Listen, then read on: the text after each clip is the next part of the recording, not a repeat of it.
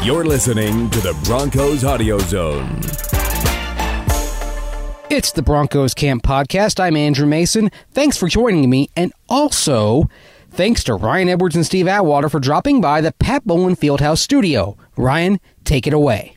Let's talk about the new addition in Theo Riddick, added this week. Of course, he was with the Detroit Lions. Very, very impressive running back out of the backfield, a slot receiver at times for them. Mace, his role in this offense seems to be pretty obvious at this point. You know he's going to be catching the ball. Yeah, he'll run a little bit, but his role will be to be a receiver out of the backfield, in the slot, even lined up wide from time to time. We've seen him all over the place already in just the 3 practices we've had a chance to watch with Theo Riddick. In the last 4 seasons alone, he's averaged 62 catches per year. No running back in the NFL has more catches over the last 4 seasons than Theo Riddick.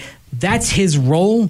The question now becomes, is he taking a spot from a running back or a wide receiver? Yeah, that is the big question, because he did play quite a bit of slot. And the thing is, in this offense, especially if you're putting 2 backs in the backfield with Joe Flacco, you can motion one out, you can motion one into the slot. There is something to be said about your point there. Maybe we're actually talking about snaps away from Deshaun Hamilton? I doubt that. I doubt it, because I would imagine if we go 2 backs, it may be a tight end. Maybe they're running some 20 with 2 backs, no tight ends.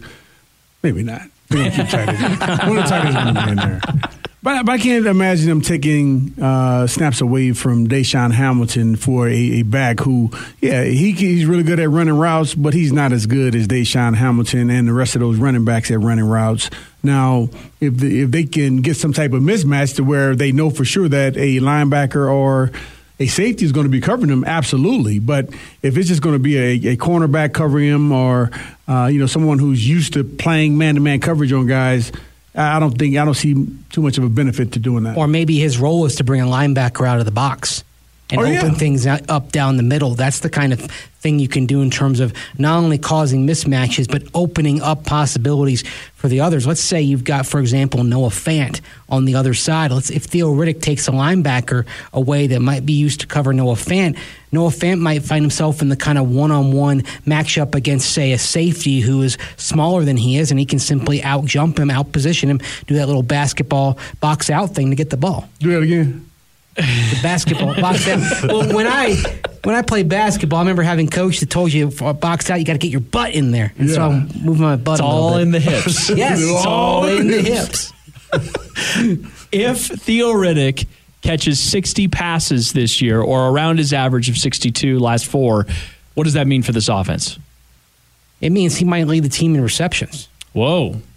He'll be right there, because if they're going to spread the ball around quite a bit, this could be something of a work by committee in terms of getting the ball downfield in the passing game. Joe Flacco, he does like to spread it around to myriad targets. He has that reputation over the course of his career. If he's getting 60 passes, it's possible that maybe he is one of perhaps 4 guys with 50-plus on the roster. That wouldn't be a bad thing.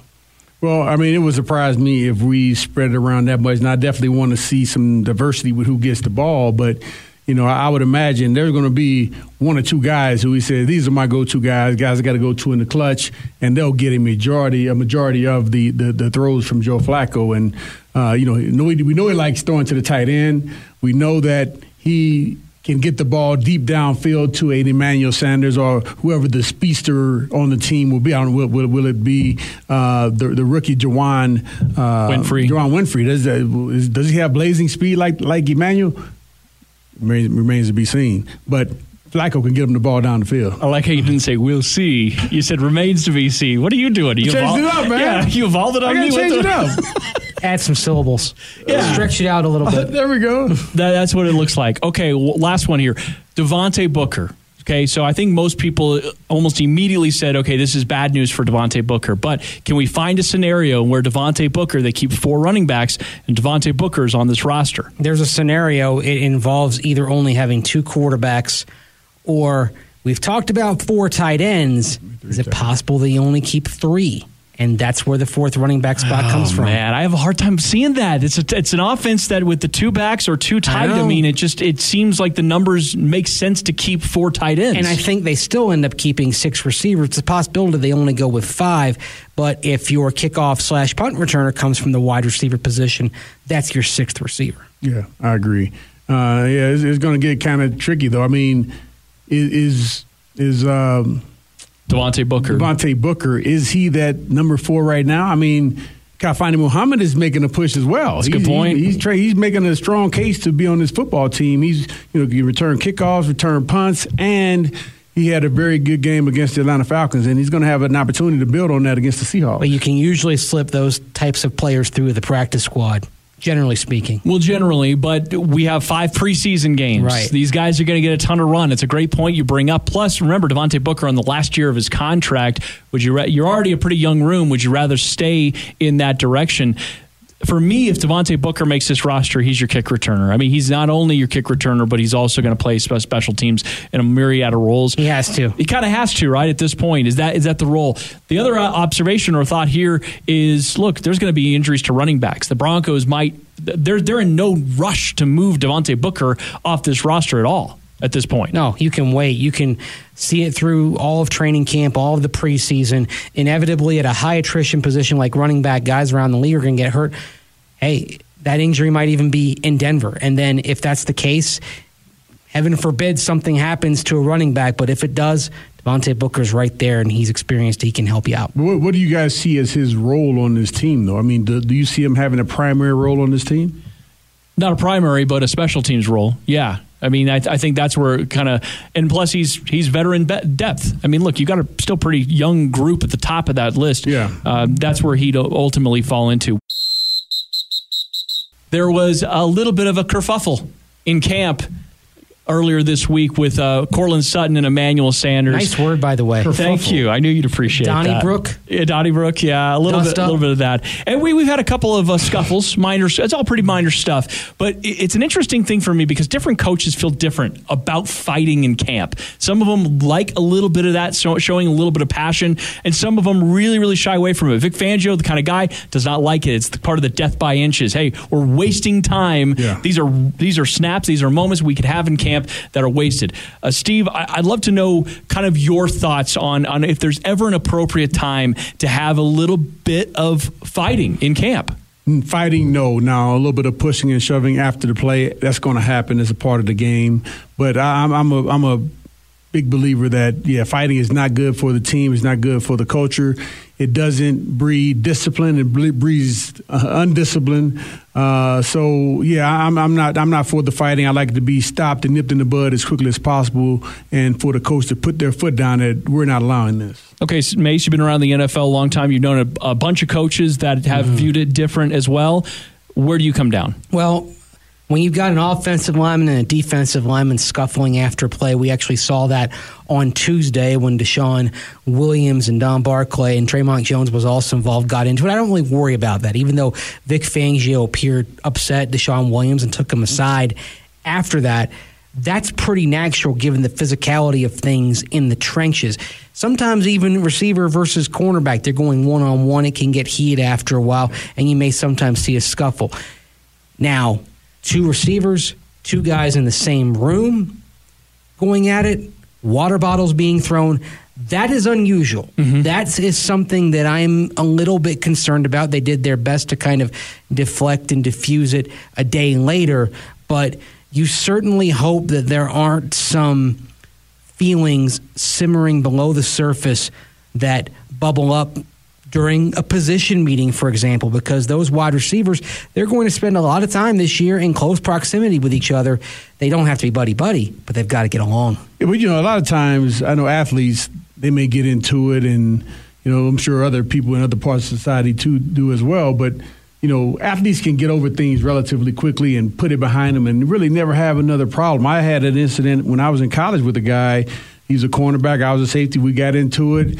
Later on that night, we were having a good time together and never had another problem from that point on. So it certainly can happen. Not saying that that's going to be the case here. I think that's what we all hope for. We hope that, the guys will be able to, just squash it and move on because they have the same goals in mind. They want to win and they want to be on a great team and receive those deep passes from Joe Flacco. You're hoping it's just kind of a sibling rivalry type of thing. When they met the media Tuesday, they talked about, hey, we're both from Texas, both from SMU. We feel like we're brothers.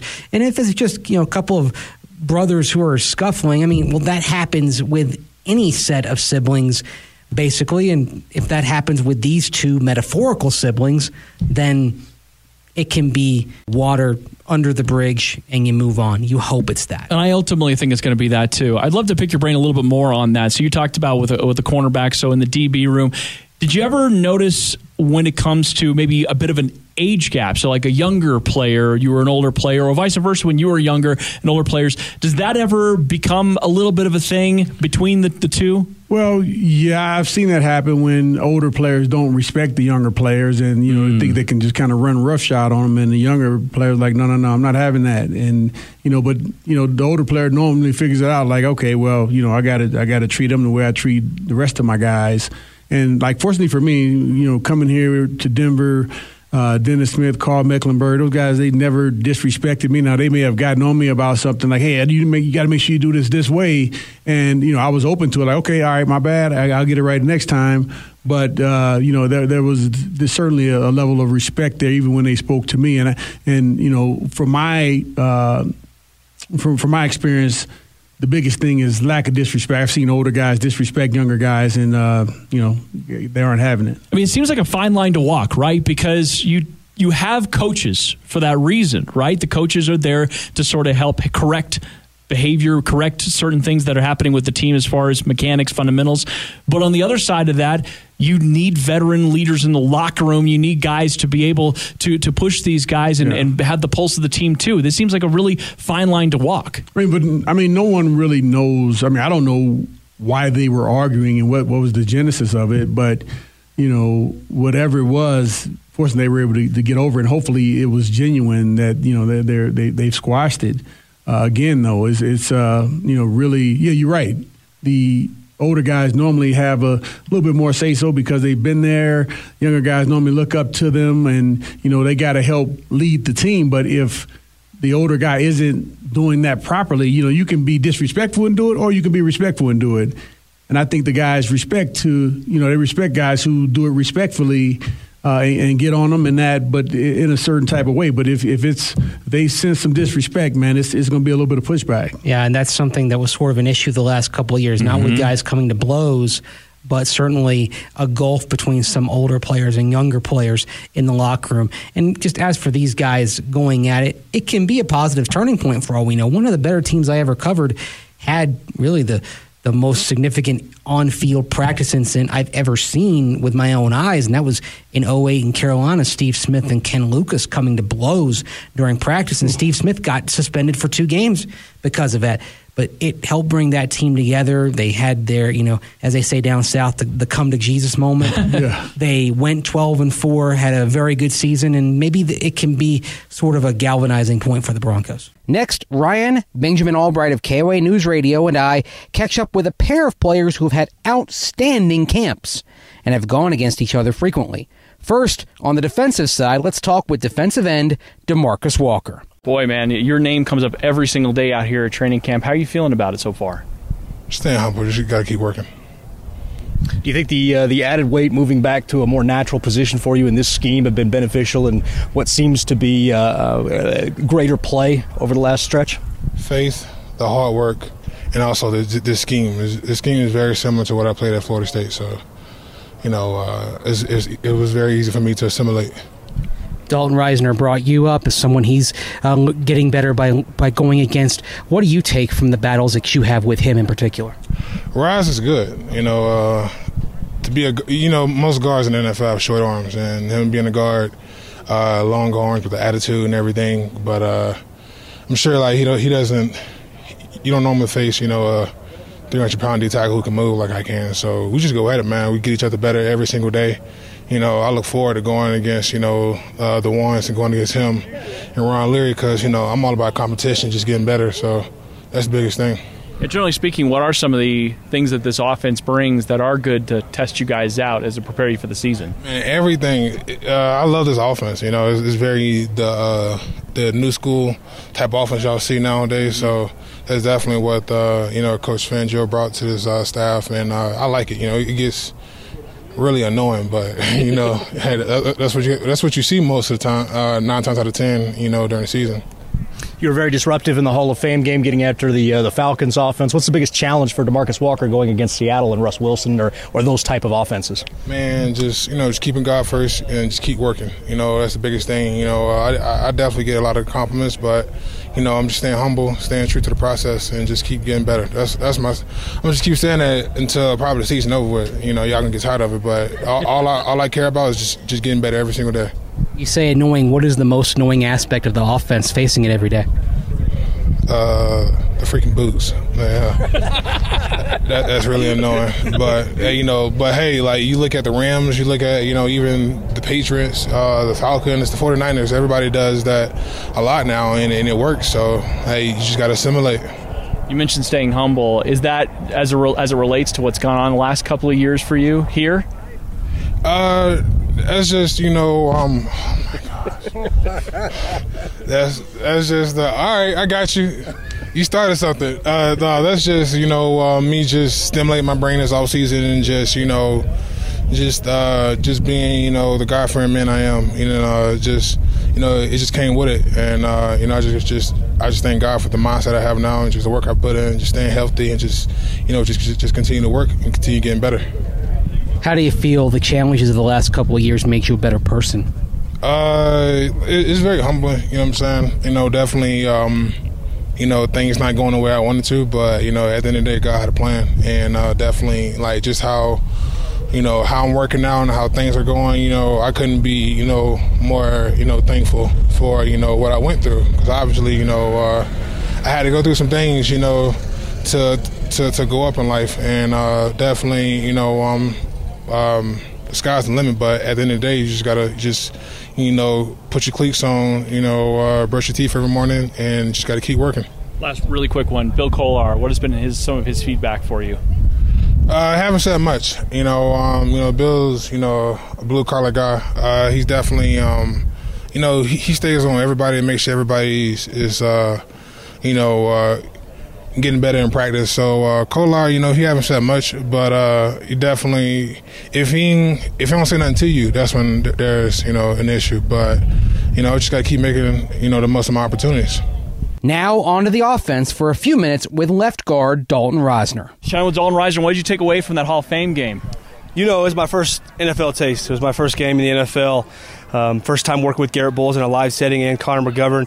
And, good game, but a lot to gain from that. There's a lot of areas I can improve and plan on doing that this Thursday. Do you think having those two guys start next to you in a game they otherwise wouldn't be playing in is personally beneficial to you? Of course. I'm not so sure if I was here if they even would have been playing in that game, but I think that the coaches know how an offensive line works and how an offensive line needs to work together to be successful, and the more reps that we can get as a starting five will only help us. What sort of improvement are you seeing in the cohesion of the line from week to week out here?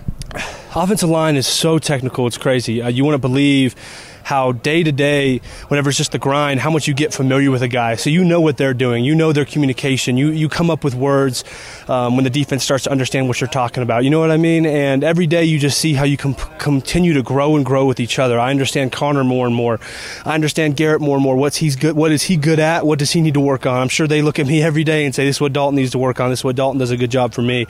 And as you do that every single day, you just grow and grow. And I think some of the best offensive lines in the NFL are guys that are most comfortable with each other. Speaking of growth, it seems like the offense is really starting to click a little bit. Are you feeling the same way about it? That makes me extremely happy, man.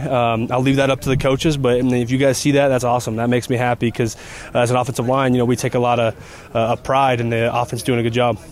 Colorado kid putting on that uniform, Mr. B going into the Hall of Fame, in the Hall of Fame game, how special was that moment for you? It was so special, and you know what? I told this to someone after the game. It was just the fact that I got to represent the Broncos. I got to be a part of the team that was representing Champ Bailey and Pat Bowlen entering the Hall of Fame and putting on a gold jacket. And that meant a lot to me growing up here in Colorado and just being able to represent the Broncos in an NFL game, let alone the Hall of Fame game. Which D linemen have been the toughest to face and have made you better the last few weeks? all of the offensive linemen do a heck of a job. Shelby Harris gives me a great look. Every one of them brings a different dynamic. Shelby does a great job. Adam Gotsis, Derek Wolfe, DeMarcus Walker. Me and him go at it in practice. He's a great player. When Chubb comes inside, he goes on me hard. Vaughn will line up on me sometimes. I mean, I get a taste to a lot of the guys, and they get me better every single day. I hope I do the same for them. Last question for me. Things you want to build off from the Hall of Fame game to this game against Seattle? I want to come out and be a little bit more physical. You guys will know, you guys might think I have the most physical game, but I'm always going to want to be more physical.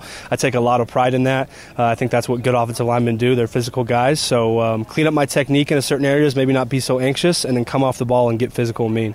A team that generates a lot of pressure from the interior. How much do you think this is going to help you guys in your season-long prep? A ton. The Seahawks are a great defensive front. They have great linebackers that are downhill. They're guys that are going to be physical on the front four to the back three, or the back four, whatever it is that they have in the box. They do an extremely good job. It's going to be a good test for us early in the game, and we got to go out there and see what we can do. Thanks for joining us on the Broncos Camp Podcast. Join us Thursday when we break down what to watch for against the Seahawks. Take care.